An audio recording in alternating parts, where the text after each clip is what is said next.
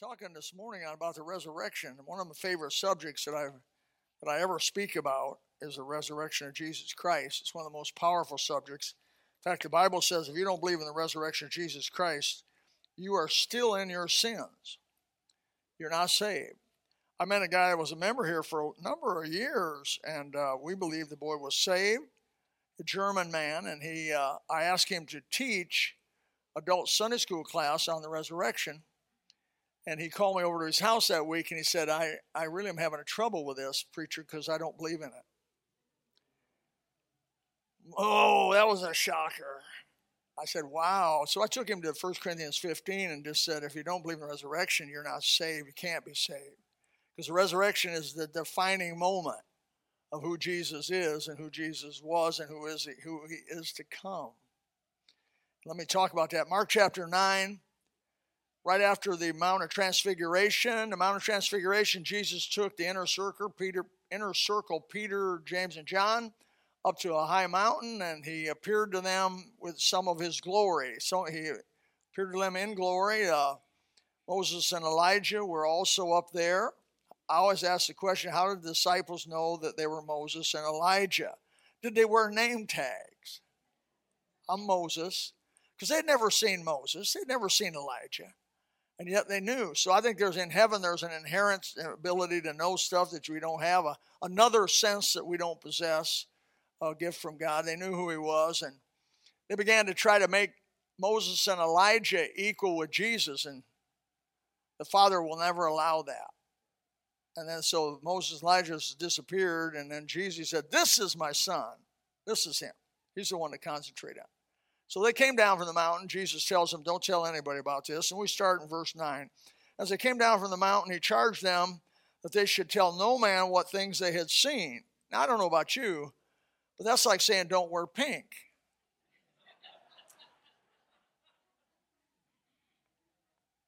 Sometimes these couples, they'll get pregnant, and they tell me, don't tell anybody. Please don't tell me you're pregnant. Couples, don't tell me you're pregnant because it's killing me. It's killing me. Unless you're ready to let everybody know, don't tell me about that stuff. Please, I'm struggling. And so let's just tell everybody, tell the whole world. But anyways, it said, don't mention anything you've seen until the Son of Man hath risen from the dead. And evidently it was somewhat of a new thought to them, and they kept that saying with themselves, questioning one with another. And this is the key phrase I'm going to come off on, is what the rising from the dead should mean. What does the rising from the dead mean to you this morning? What does that Christ has risen from the dead, or in this case, in the rising from the dead, what does it mean to you? We're here in this church, as so many people are across the world, as the time changes and services happen. There are literally services about the Lord Jesus Christ happening all over the world, celebrating the historical event that happened in that little country of Israel almost 2,000 years ago. And so we celebrate the resurrection. Yes, we celebrate the crucifixion because that was his substitution for us. But without the resurrection, there's no importance to the death of Christ. You have to have the resurrection and for it to mean something to you. We celebrate all over the world this man called Jesus, this carpenter's son from an unknown little town of Bethlehem, which is a village. It was just a little village 5 miles outside Jerusalem. We celebrate all over the world this person who never had a formal school education, who never had any degrees. He never wrote a poem. He never wrote a book. He never wrote a song. He never held an elected office. He never headed a business or a corporation. He never traveled more than 200 miles from his place of birth and never owned property. Yet. More schools were founded in his name than any other man alive. More poems have been written about Jesus than any other man alive. More books have been written about Christ than any other man alive. More songs have been written about Christ, probably, and I would say this, confidently than probably any other man alive.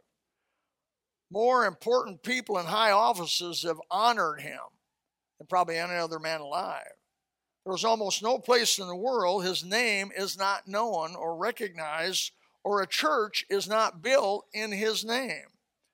Around the world this morning, people are flocking together in memory and honor of this poor carpenter's son from Bethlehem called Jesus. Why? Why? How could this be? What makes Jesus stand out from all the big shots of history? What's the intrigue? What's the mystery? I believe it is the resurrection. It is his rising from the dead, as our verse said, that makes the difference between Jesus and all the other folks that have ever claimed anything. Why? Because death is the ultimate dictator over mankind. The resurrection is our hope as Christians of life past this place. It is a glimmer of light on the horizon. It is the possibility of relief from this old veil of tears called life. No one has been able to break it or break its suffocating grip. Pharaohs in the past in Egypt built tremendous monuments, desperately trying to overcome death. The Mayans, the Aztecs built thousands of pyramids hoping to assuage death's thirst. Monuments all over the world testify this morning of the vain efforts of whole nations to overcome death's dominance. But no, all have no avail. Death still reigns. Or does it? Or does it? Jesus' death, shedding of his blood, and burial are meaningless, as I said before, without the resurrection from the dead. What good, if I may say, would it do if modern medicine could extend your life for 500 years? Now, they're working hard at trying to extend our lives, but let me tell you, so far they are failing. I just turned 70 about a year and a half ago, and man, I've never been more miserable. I mean, if this is old age, you can keep it. I mean, getting old is tough. I've said it for years, but now I'm experiencing it. Getting old is not for sissies. It's not. Dr. Bailey's here, and we have my veterinarian friends here. And he's probably, by the way, he's a tremendous doctor of every sort.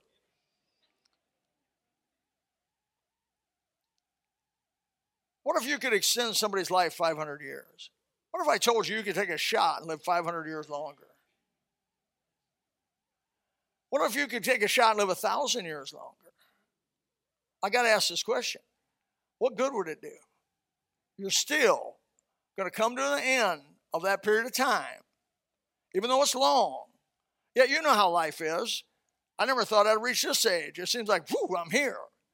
Well, if you're 500 years old, I think it's kind of the same way. Pretty soon, woo, you're 500 years old, and you got one more day to live. And the end of it. No matter how long they could extend your life, you're still going to face your enemy, death.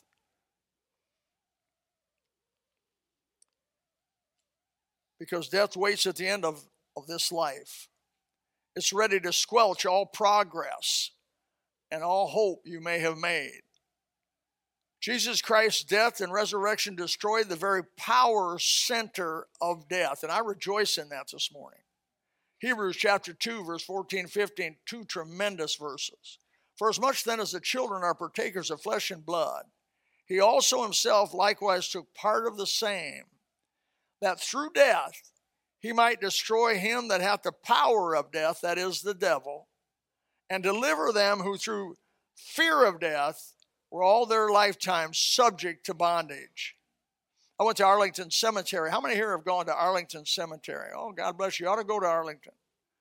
You want to go to Arlington just to get the overall visual picture of the sacrifice that has been paid for the freedoms we so cavalier enjoy. We just take them for granted. Free speech that we're doing right now has been paid in blood, because there's a whole group of people that do not want to have free speech, even in America.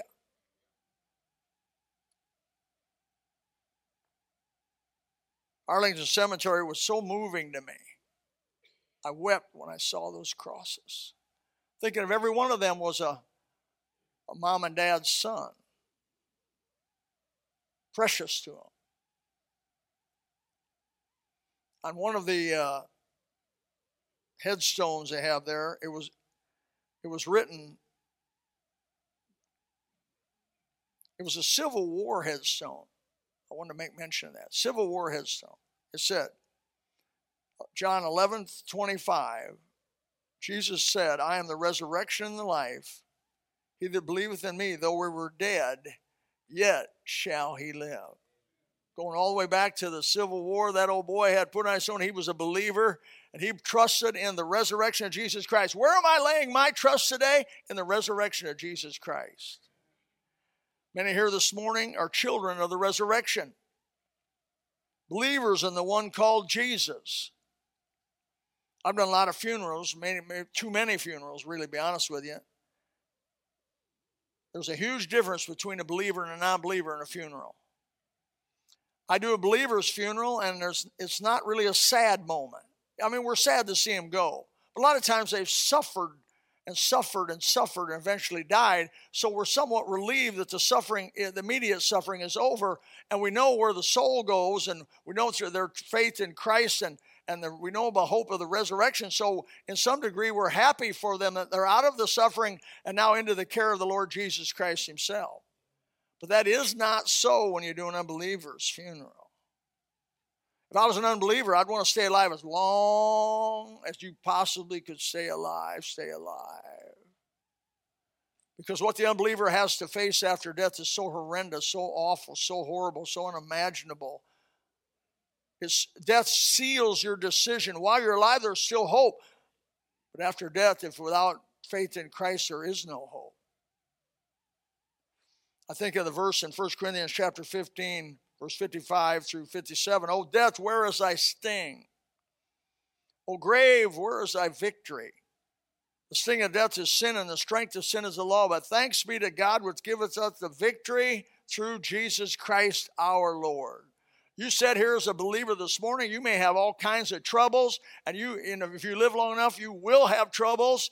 But I can tell you by the grace of God, you can endure whatever comes your way because of faith in the victory that's coming through the resurrection.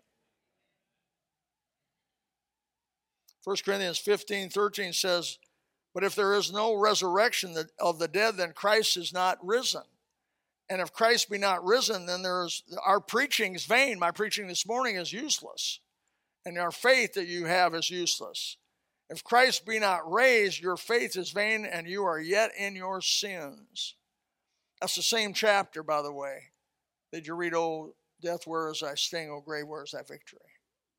The power of death. Let me try to word it this way. What is the power of death? Our sin. Our sin.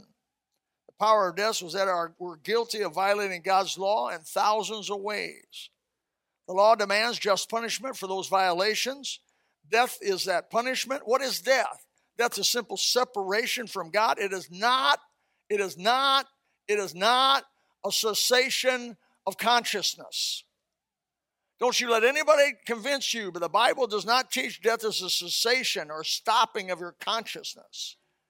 It is the beginning of what I would consider a raised consciousness, a spiritual consciousness that we've maybe not even understood or known on the other side. I believe death is simply a door we walk through. Not remembering anything, but remembering everything. The Bible says you'll be judged in the body for the deeds done in your body, whether it be good or bad. Death is a punishment for sin. But it's not just physical death. It's, if I may say, separation of your soul and spirit from your body. But it is a separation of your soul and spirit from God. That's the real death you want to worry about.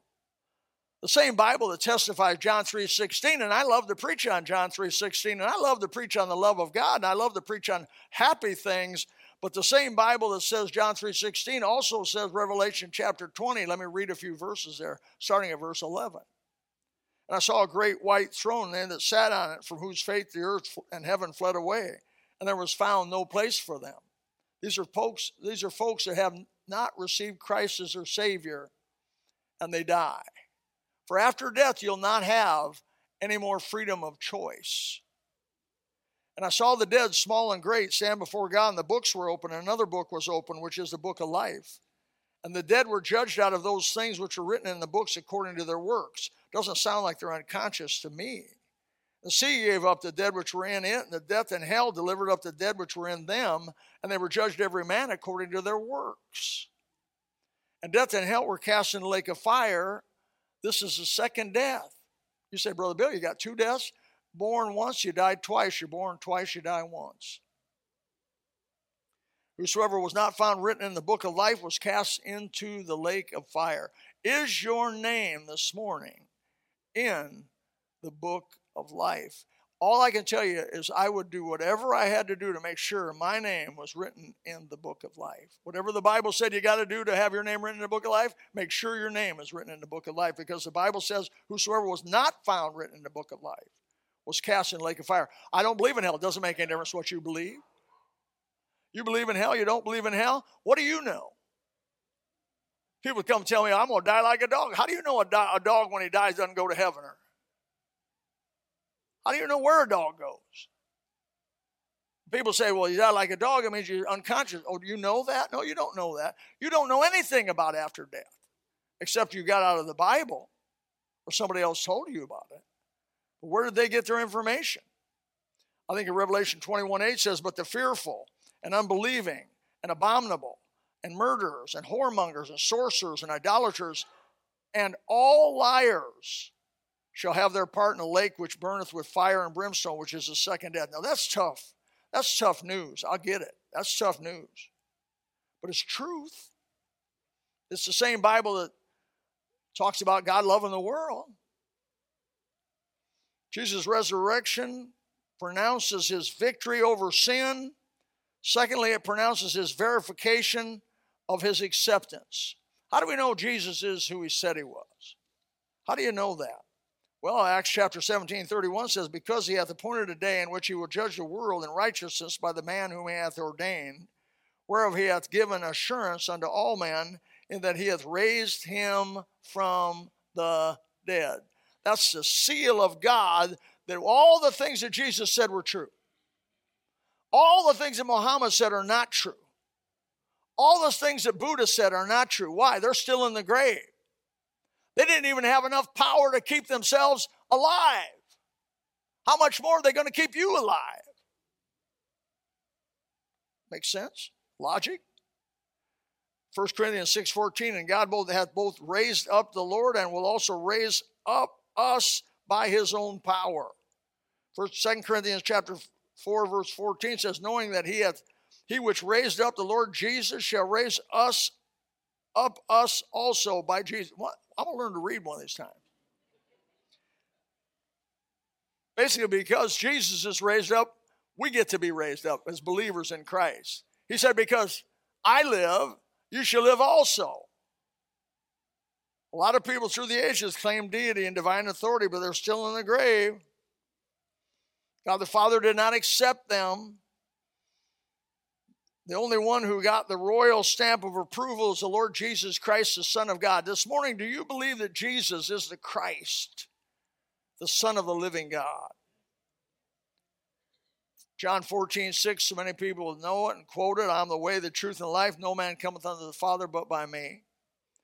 Acts 4:12 says, neither is there salvation in any other. There's a false teaching out there that all roads lead to heaven. Some sentimental tear in the eye person will come up to you and say, oh, honey, all roads lead to heaven. Don't sit there and go, yeah, because it's a heresy if you say yeah. Don't say it. The Bible is clear as crystal that all roads do not lead to heaven, that there is only one road that leads to heaven, and that's through Jesus Christ himself. That's the Bible. It's the Word of God. The Holy Spirit confirms it with you. So what does the rising from the dead mean? Well, first it means victory over death. Secondly, it means verification of acceptance of his sacrifice. Thirdly, it means verification of his words. Mark chapter 9, verse 31. Jesus predicted his resurrection. For he taught his disciples and said unto them, the Son of Man is delivered into the hands of men, and they shall kill him. And after that he is killed, he shall rise the third day. He predicted his own resurrection. Who can do that? Ask yourself some questions. Who can do that? In Mark chapter 10, verse 45, Jesus Christ talks about giving his life for us. And even the Son of Man came not to be ministered unto, but to minister and to give his life a ransom for many. The resurrection from the dead proved Jesus' words were true. Well, I don't know about you, but I'm glad about that this morning. Matthew chapter 24, 35, Jesus says a tall statement. He says, heaven and earth shall pass away, but my words shall not pass away. That's a tall statement. I can't get up here and say, Bill Lytell's words will forever be remembered. Are you kidding me? You can't remember them when you go to lunch. The wife, I know what goes on. You're on the way to lunch, and the wife turns over to the husband and says, what was the subject of that message today? And the guy's driving, he's going, I think it was the Bible.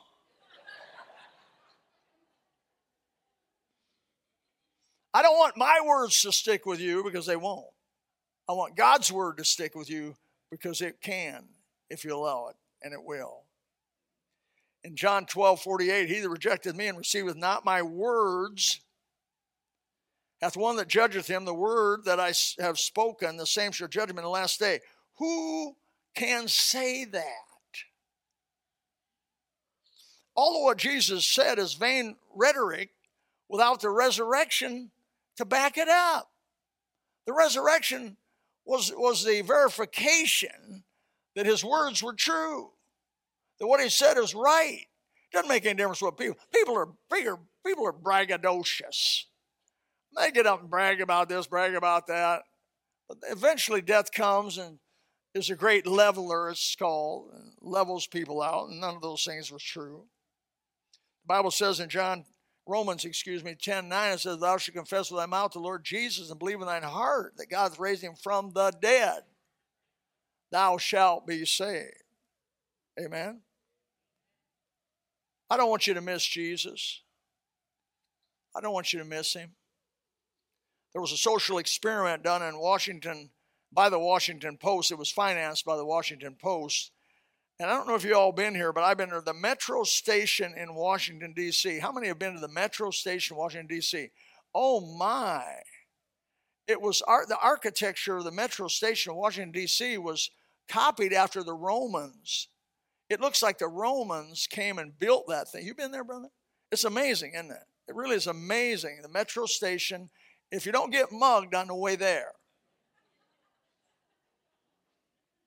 It's a pretty sad case of affairs that our capital is one of the most crime-ridden places in the United States. That's pretty sad. But this Washington Post thought they'd do a social experiment. It was an interesting experiment. It was done in 2007. A man with a violin, and by the way, when we were there, they had people singing and people playing, and there was even a guy preaching outside the Metro Station. God bless you. So I stopped by and listened to him for a little while. But they put a man playing a violin. He played 6 intricate pieces from Bach for about 45 minutes. During that time, some 2,000 people, because they were counting, 2,000 people passed by this man on their way to work. At about 3 minutes, a middle-aged man noticed there was a musician playing. He slowed his pace, stopped a few seconds, and then hurried along.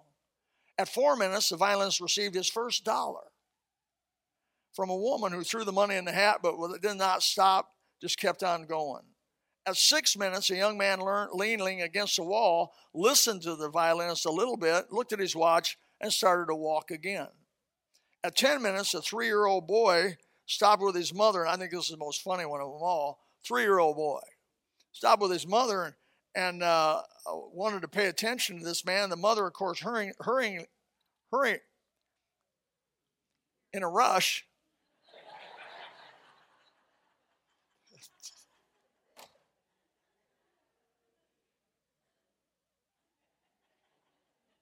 In a rush, she grabbed the boy and drug him off. The whole time she dragged him away, he was looking back at the violinist. That's interesting. This action was repeated by other children, by the way. The children that went by wanted to stop, and they wanted to listen. But every parent, without exception, Heather would have done the same thing, forced their children to move on quickly. At 45 minutes, the musician had played continually. Only 6 people had stopped and listened for just a short period of time. 20 of those people that went by gave some money, totaling a grand total of $32. Well, that's interesting. At an hour, he finished playing, and it was silent once more. No one noticed. No one applauded. No one gave their recognition. No one knew that this violinist was Joshua Bell,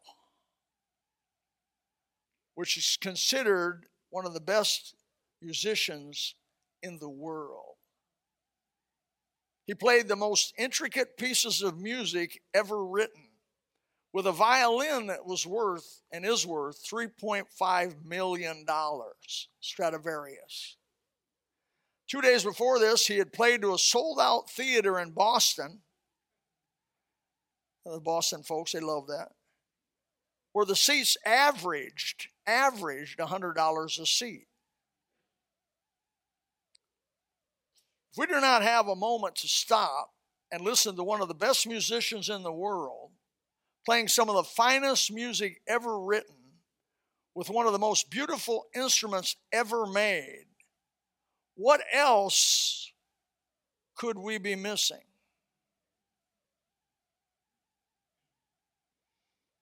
Jesus Christ is the greatest man who ever lived. Participating in the greatest event ever recorded. Providing the greatest opportunity ever given. The salvation of your soul. The gift of eternal life. That illustration always moves me when I read through it. I've seen people miss Jesus. They've missed Jesus. You don't want to miss Jesus. He paid the penalty for your sins. All the penalty. All of it. He took upon him the sins of the world. I believe that if people would believe the blood of Jesus Christ, God's Son, was powerful enough to save everybody that ever took a breath, if they would just simply believe in him. Of course, it's with all your heart. Of course, this has to be real. There has to be a sense of a change of mind, repentance. That's what that is. But simple childlike faith, Jesus said, except you become as a child, you're not entering the kingdom of heaven.